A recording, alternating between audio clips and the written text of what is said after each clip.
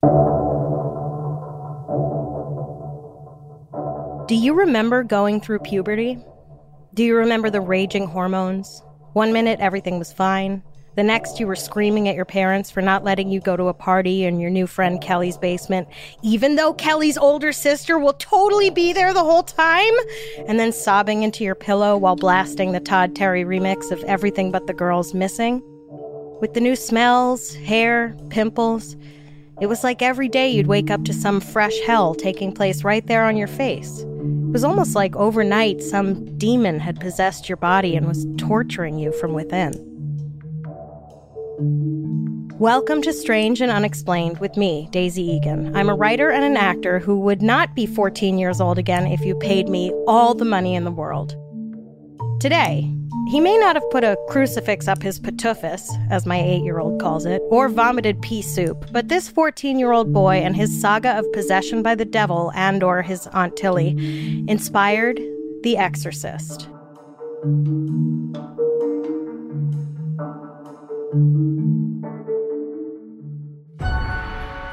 When The Exorcist came out in 1973, it was considered one of the most terrifying films of the decade.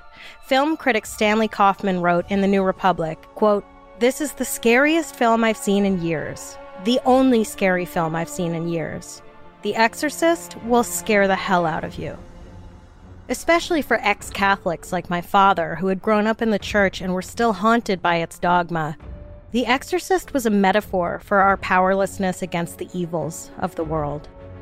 But The Exorcist may never have happened without a kid nicknamed Roland Doe for anonymity, and the brief but dramatic series of extremely strange and scary events that took place around, in, and on him in the winter of 1949. Roland's story was first made public in a Washington Post article in the fall of '49, titled, "Priest Frees Mount Rainier Boy Reported Held in Devil's Grip." The Washington Post, folks. Imagine if the Washington Post tried to run a headline like that today. So, just a quick note before we dig in, every account I read of what happened to Roland is different. The source that's most often quoted about this case is the so-called diary that was kept by one of the many priests brought on to try to help Roland. Father Bishop, who you'll hear about later, kept a diary of the events, but included information about the situation from before he got involved. Also, even though there were 5 copies of this diary, it remains hard to come by. So, understandably, there's a lot of confusion about who did what to whom and when exactly. What happened and when is really anyone's guess at this point. So I'm going to give you the story as best I could parse from a few different sources that seem reliable. In January of 1949, Roland and his grandmother were hanging out at home on a Friday evening when they heard a scratching in the walls. The family called an exterminator, but even after the visit, the scratching sounds continued. In fact, the scratching noises picked up every night at 7 p.m. and continued till midnight.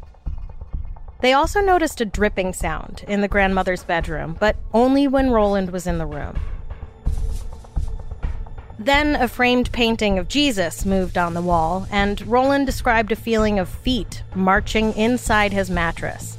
Fruit started to go flying through the kitchen, furniture moved by itself. Something was definitely not right. On January 26th, Roland's beloved, eccentric Aunt Tilly died after a long struggle with MS. Tilly had been a spiritualist, which was a sort of trendy religion in the day that basically just subscribed to the belief that the living could communicate with the dead. After Aunt Tilly's death, Roland seemed to become agitated and withdrawn. One night, during the bizarre melee going on around them, Roland's mother or grandmother supposedly yelled out, "Aunt Tilly, if that's you, knock 3 times. And 3 knocks were heard. And then, just to confirm, I guess, she was like, "Okay, but if it's really you, knock 4 times. And 4 knocks were heard. And I'm sure it was comforting to believe that all this chaos was just Aunt Tilly trying to communicate from the other side. But the scratching and flying fruit and feet marching inside Roland's mattress started before Aunt Tilly died. Also, couldn't she have found a better way to communicate than flying bananas? Like, what are you trying to tell us, Aunt Tilly? We need more fiber in our diets? After about a month of erratic behavior from Roland, phantom mice in the walls, and the furniture rearranging itself around the house, Roland's parents called their Lutheran minister for help. And if that seems like a strange first option, remember that in 1949, people didn't talk about mental health issues. Pretty much anyone who was diagnosed with a serious mental illness was institutionalized, and let me tell you, a psychiatric hospital was not somewhere anyone wanted to be. Patients were regularly abused, neglected, over-medicated, and left to rot. So one can understand the family's hesitance at involving a doctor. So, to their minister they went. According to one source I read, the Does also called a rabbi, which I have to say was very open-minded. Good on them. At one point, Roland began to speak in a foreign language, and just to be clear, this kid wasn't normally a polyglot. It was usually just English for Roland, so suddenly speaking in another language was unusual. The rabbi thought Roland was possibly speaking Hebrew, but apparently a professor of Oriental languages who was also there thought he was speaking Aramaic. Now, I don't know how many people we're supposed to understand were examining Roland at this point, but it sounds like half the faculty of the religious studies department at Georgetown was standing in Roland's bedroom. The Doe's minister, Reverend Schultz, suggested they let Roland sleep over at his place so he could witness the behavior for himself. Now, if you're like me, giant red warning bells are going off in your head. And please understand, I'm not implying that all priests are pedophiles, but the thought of leaving my child alone overnight with someone I didn't know very well is troubling. Then again, in 1949, people didn't know what we know now about certain abuses that take place among certain men of authority and adolescent boys. Plus, why would you not trust the man who is essentially guiding you to heaven? Anyway, Reverend Schultz was like, let's see if this kid can pull off these pranks in my house. But his doubt vanished as he watched Roland tip over in a chair without having moved, and when the bed vibrated and Schultz moved Roland to a pile of blankets on the floor, he watched as the blankets moved on their own, pulling Roland under the bed. Roland didn't wake up until his head hit the bedpost, and he was like, see, I told you so. So Reverend Schultz is like, maybe take him in for an evaluation? Roland's parents took him to the doctor, who, after a thorough examination, declared Roland was perfectly fine, if a little high-strung. He definitely didn't say anything about a poltergeist or demons. But then they took Roland to a, quote, mental hygiene clinic, which, ugh. After 2 evaluations at the mental hygiene clinic, and before he was supposed to have a third, marks began to appear on Roland's skin, apparently from nowhere. Random marks and words that looked like they had been scratched onto Roland's skin with claws. It's worth noting here that from what it looks like, Roland's mother was the only one who witnessed the marks actually appearing in real time. They did not take Roland back to the mental hygiene clinic for his third evaluation, possibly because recent reports had uncovered deplorable conditions in psychiatric hospitals. It's understandable that Roland's parents might have feared that Roland would be committed to one of those awful places and decided to stick with the clergy instead. Roland's mother went back to Reverend Schultz, and he was like, this is above my pay grade. You got to go to the Catholics for this. So Roland was taken to Father Albert Hughes of St. James Catholic Church, whose prescription for Roland was blessed candles, holy water, and specific prayers. Roland's mother claimed that she sprinkled the whole house with holy water and then put the bottle on a shelf from which it flew off on its own and landed intact across the room. Fruit once again went flying around the kitchen. Whoever the spirit was, they hated fruit. Tables went tipping over, and a Bible landed at Roland's feet. As for the blessed candles, once they were lit, a comb went flying across the room, somehow extinguishing them. Listen, you can bless a candle literally for Jesus, but everyone knows if an evil comb has it out for that candle, it doesn't stand a chance. It was around this time that Roland was taken out of school because his desk was constantly moving around the room all willy-nilly, supposedly on its own. Roland's mother went back to Father Hughes and was like, nope, still possessed. And Father Hughes decided Roland needed a good old-fashioned exorcism. So he went to the bishop and was like, you gotta find someone to exorcise this kid. And the bishop was like, you do it. And Father Hughes was like, fuck. Or whatever the Catholic equivalent is. He did not feel qualified. Somehow the church and/or Roland's parents at this point convinced Georgetown University Hospital to take Roland in for observation and for a place to hold the exorcism, even though they were very upfront about the problem being the devil. Just picture walking into a hospital today and being like, I'm possessed by the devil. The first call would be to the billing department, who would be like, there's no billing code for demonic possession. Look, don't admit him unless he has a PPO. But this was the good old days, where when you were sick, you could just go to the doctor. Imagine that. So Roland went to the hospital and they figured out what was wrong with him, and he lived happily ever after. Just kidding. Not only could the doctors at the hospital not figure out what was wrong with Roland, but as you're about to find out, he just got worse.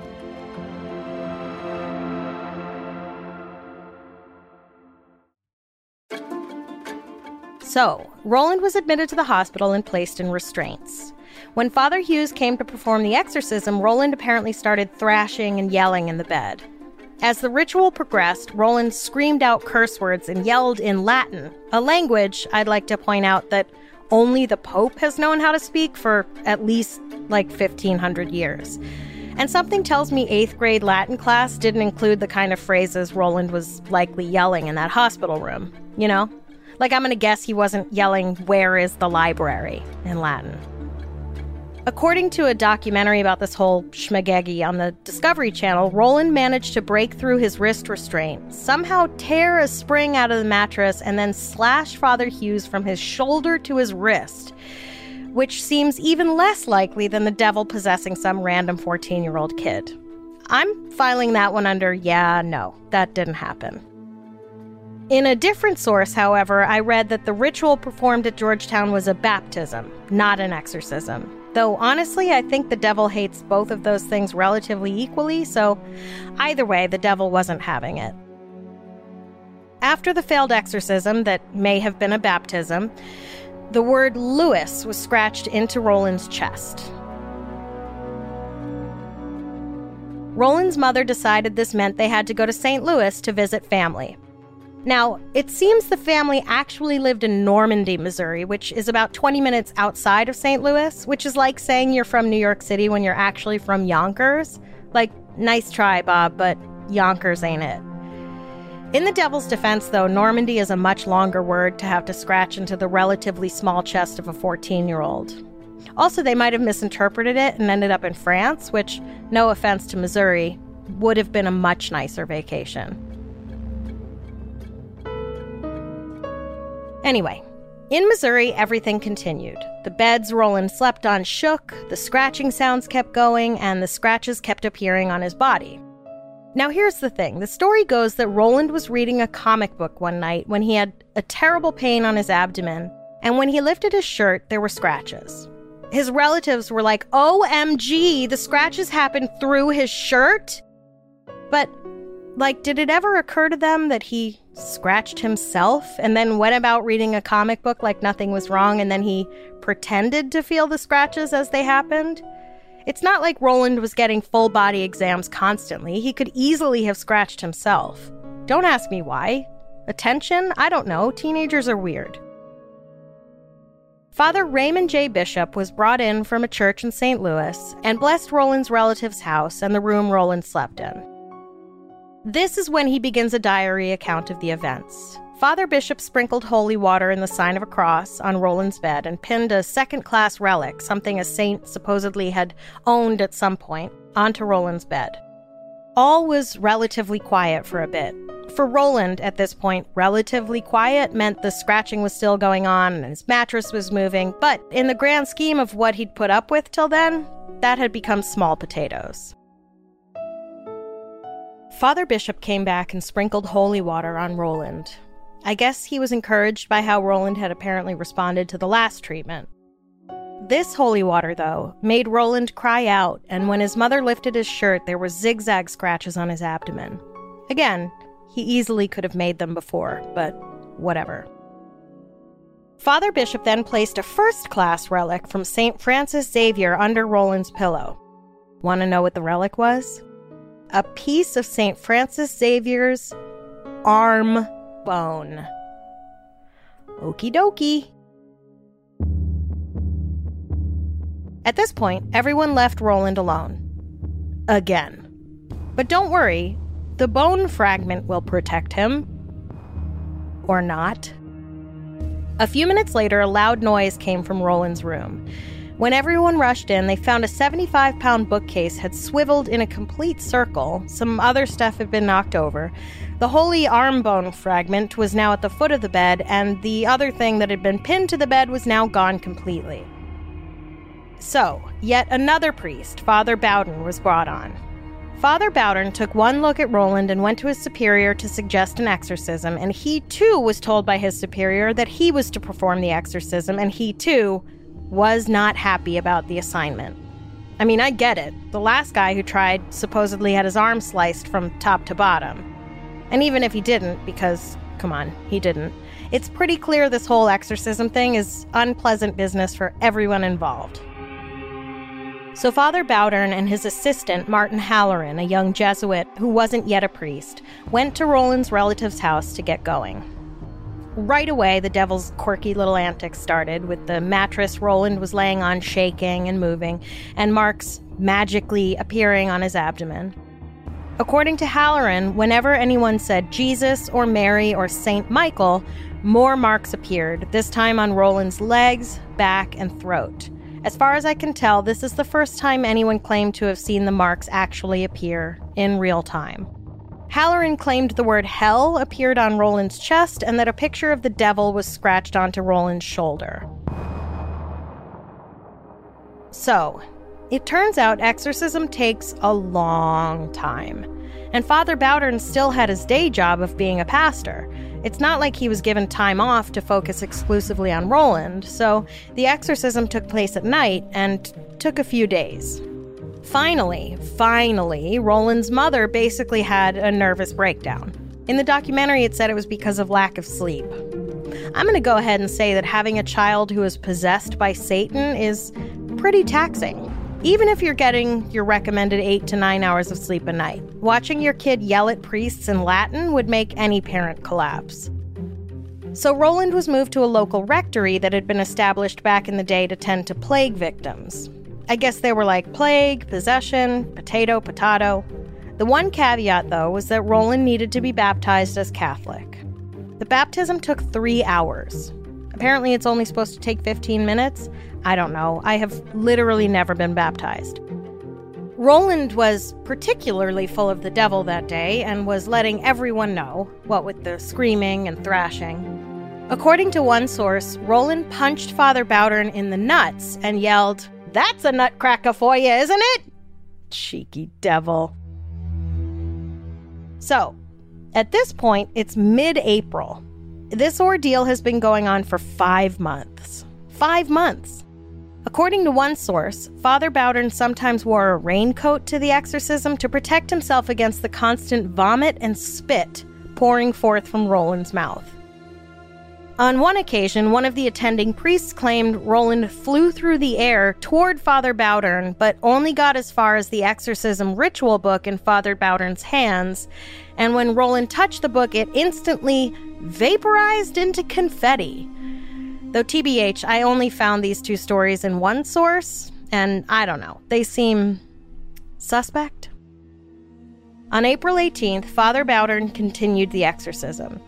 He forced Roland to wear a chain of medals and hold a crucifix. I mean, holding a crucifix seems like the most basic decision when you're possessed by the devil, right? Like Roland should have had a crucifix in his hand at all times. Of course, if he could break his restraints and somehow dig a spring out of a mattress and slice someone with it, Lord only knows what he could do with a crucifix. So maybe it was better Roland was generally left unarmed. But a chain of medals? What kind of medals? Like horse jumping competition medals? Best cherry pie at the St. Louis Fair? A participation medal for Little League? I need more information about this chain of medals and why a demon wouldn't like it. At one point, Roland yelled that he was one of the fallen angels, and I don't think he was referring to the 1980s punk band from England with that name. And just a little sidebar from me, an agnostic Jew who hasn't set foot in a church in over a decade, but if God created the angels, why would any of them have failed whatever test he gave them and be cast out of heaven? Like, I don't know, that seems like a flaw in the design, which, like, fair, everyone is allowed mistakes, except literally God. So, regardless of Roland/the devil's tantrum, Father Bowdern kept yelling about casting him out and etc. until finally, around 11 p.m., Roland sat up in bed and, in a voice that wasn't his own, he said, "Satan! I am Saint Michael. I command you, Satan, and the other evil spirits to leave this body in the name of Dominus. Immediately! Now! Now! Now!" Roland had one last spasm, fell back on his pillows, and said, "He's gone." Roland was finally free of the devil. Thus ended Roland's fight with the devil. By all accounts, he has gone on to live a normal life. But the story didn't end there, of course. A Georgetown University student named William Blatty read the article about Roland's ordeal in the Washington Post published that fall. Despite the article being extremely sparse and not nearly as grippingly written as this episode, the story stuck with Blatty. So much so that about 2 decades later, he used it as inspiration for his novel, The Exorcist. The book was a hit and people were hooked. So much so that Hollywood came knocking and hired Blatty to adapt it into a movie, which was released only 2 years after the book, which, if you know anything about Hollywood, is absolute warp speed. Usually it takes about 8 decades to get anything produced in Hollywood. I'm not bitter. The movie, The Exorcist, won 3 Oscars and kicked off a new era of religious-based horror movies, really tapping into the zeitgeist of a generation of kids who were shunning the religion they'd grown up with. Blatty's novel spawned several films and TV shows, including the most recent Exorcist-type movie released in 2020 called The Last Exorcist, but trust me, it won't be. In fact, there's already another one in production as we speak. So, what could it be that overtook poor Roland Doe? Did the devil really possess this random 14-year-old? Did Roland suffer from some undiagnosed disease that manifested itself in ways that made people think the devil was to blame? Or is it possible that this was all a prank that got out of hand? Spoiler alert, it was probably the last one. Coming up, I'll introduce you to the man who came along to throw a big, wet blanket over this whole affair.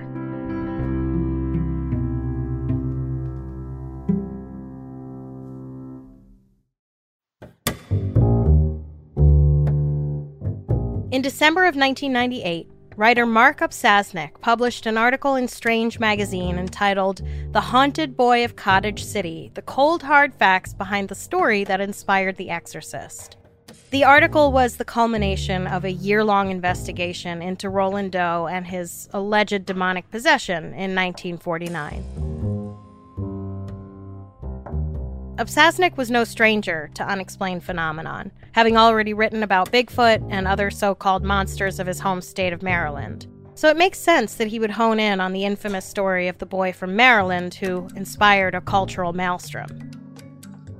Upsasnik's first task was identifying the actual person behind the pseudonym Roland Doe, and right away, Upsasnik learned that even the town where this was all said to have taken place was wrong. The original article from 1949 reported that Roland was from Mount Rainier, Maryland, but Upsasnik basically figured out that no one in Mount Rainier had even heard of the kid who'd been possessed, until an article was published about it that incorrectly named the town as Mount Rainier. And once the article came out, the legend just sort of grew into an urban myth. And then somehow he figured out that it actually happened in Cottage City. In the article, Obsasnik wrote, "I was the first journalist to debunk this mystery." If something as basic as location was wrong, what else would Obsasnik dig up that might poke holes in this story? Turns out, quite a bit.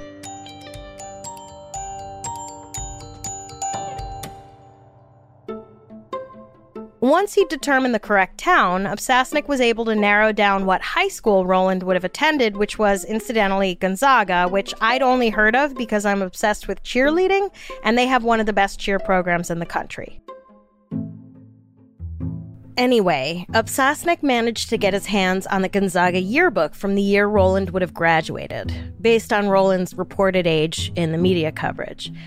He found out 5 of the graduates belonged to the same church Roland and his family had attended. 2 of those 5 lived in Cottage City, and one of those 2 came up as a match for Roland Doe's birth date. This, my friends, is what we call dogged research. For some insane reason, each member of the graduating class had their home address printed below their picture in the yearbook. Their home address! Yikes! So now, armed with what should have been confidential information, Obsasnik was able to identify the real Roland Doe, which was, in his own words, quote, "something no other journalist had ever accomplished." Obsasnik then tracked down Roland's friends from back in the day. It's probably more accurate to refer to these people as neighbors rather than friends. Roland was, let's just say, not the most popular kid. Roland was, by all accounts, a loner, a mischief maker, and a prankster who was, quote, prone to tantrums and even violent outbursts toward his family and his few friends, exhibiting cruel and at times even sadistic behavior towards other children and even animals. It was evident that elements of this alleged possession had always been there going back years and years, end quote. Even Roland's only actual friend was what we would call today a frenemy.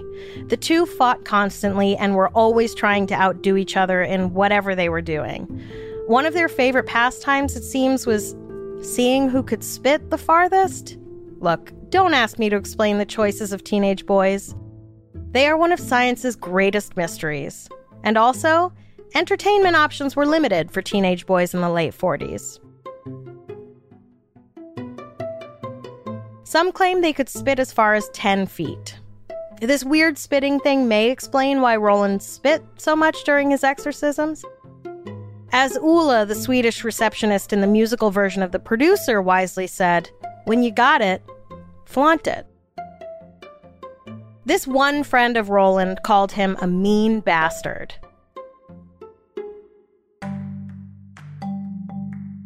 According to these former pals of Roland's, it was Roland's mother and grandmother who were interested in Ouija boards and mysticism, but also, conversely, extremely devoted Lutherans. Not sure how those two philosophies mesh, but you do you.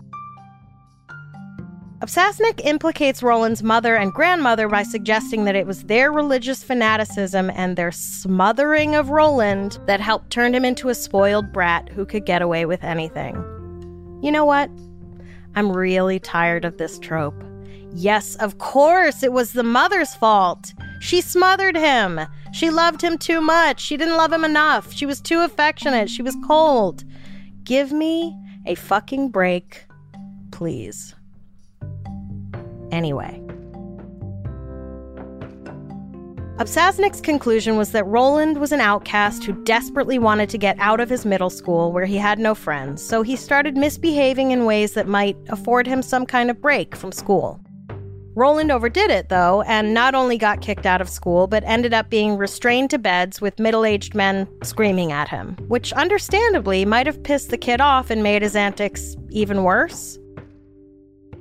The incident in his classroom where his desk moved, quote, all on its own was most likely just Roland shaking his desk. Of course he's going to say it wasn't me.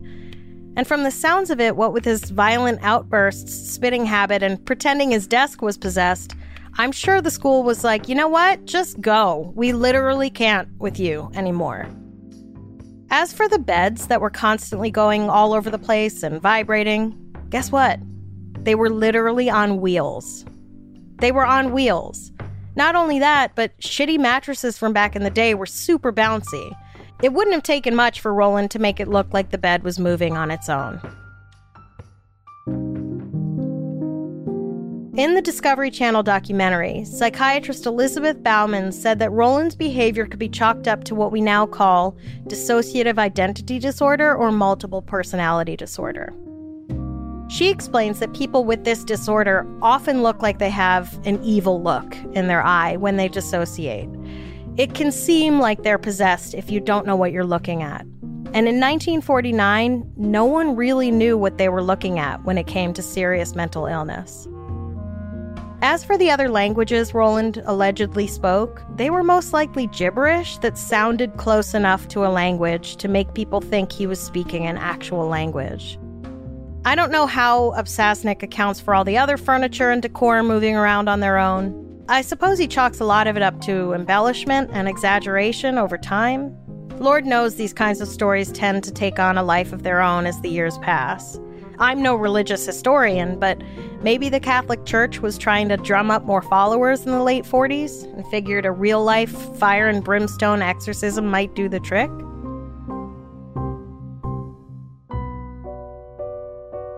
Father Halloran was the last of the priests involved in this saga alive by the time Obsasnik did his investigating. And even he said he couldn't go on record to say that what happened to Roland was a possession.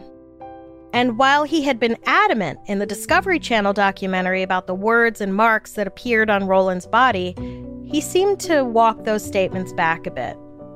Asked if Obsasnik could see Halloran's copy of this elusive diary about the events, Halloran told him he burned it, which seems like an odd thing to do to a record of a miraculous event, but who am I to tell a man of God what to do?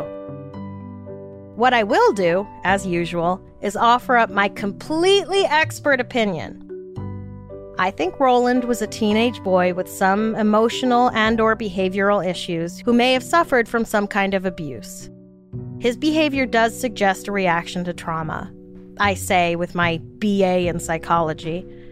I think he probably needed more love and friendship and, like many boys, didn't know how to get it, so he lashed out and became violent. We all know a kid like Roland today could easily do a lot of harm to a lot of people. Ironically, the stigma around mental health has lifted quite a bit since the mid-20th century, and help for whatever it was Roland may have had is more abundant. But access to that help is pretty hard to gain. Given that, it makes sense that a kid might turn to violence and say the devil made him do it.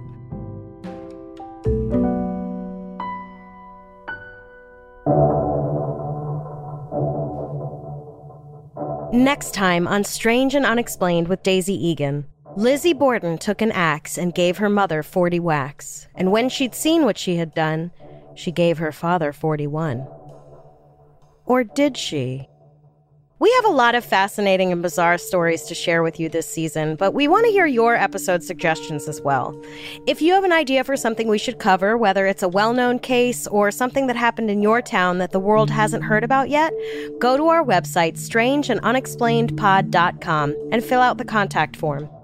This episode was written by me and researched by Jess McKillop. A complete list of our sources for each episode is available on our website. Our episodes are mixed and edited by Jennifer Swatek. If you like our show, help us out by rating and reviewing us on Apple Podcasts. Follow us on Instagram and Twitter. We are at SNUPod. And check out the Strange and Unexplained with Daisy Egan Facebook group to join in the conversation.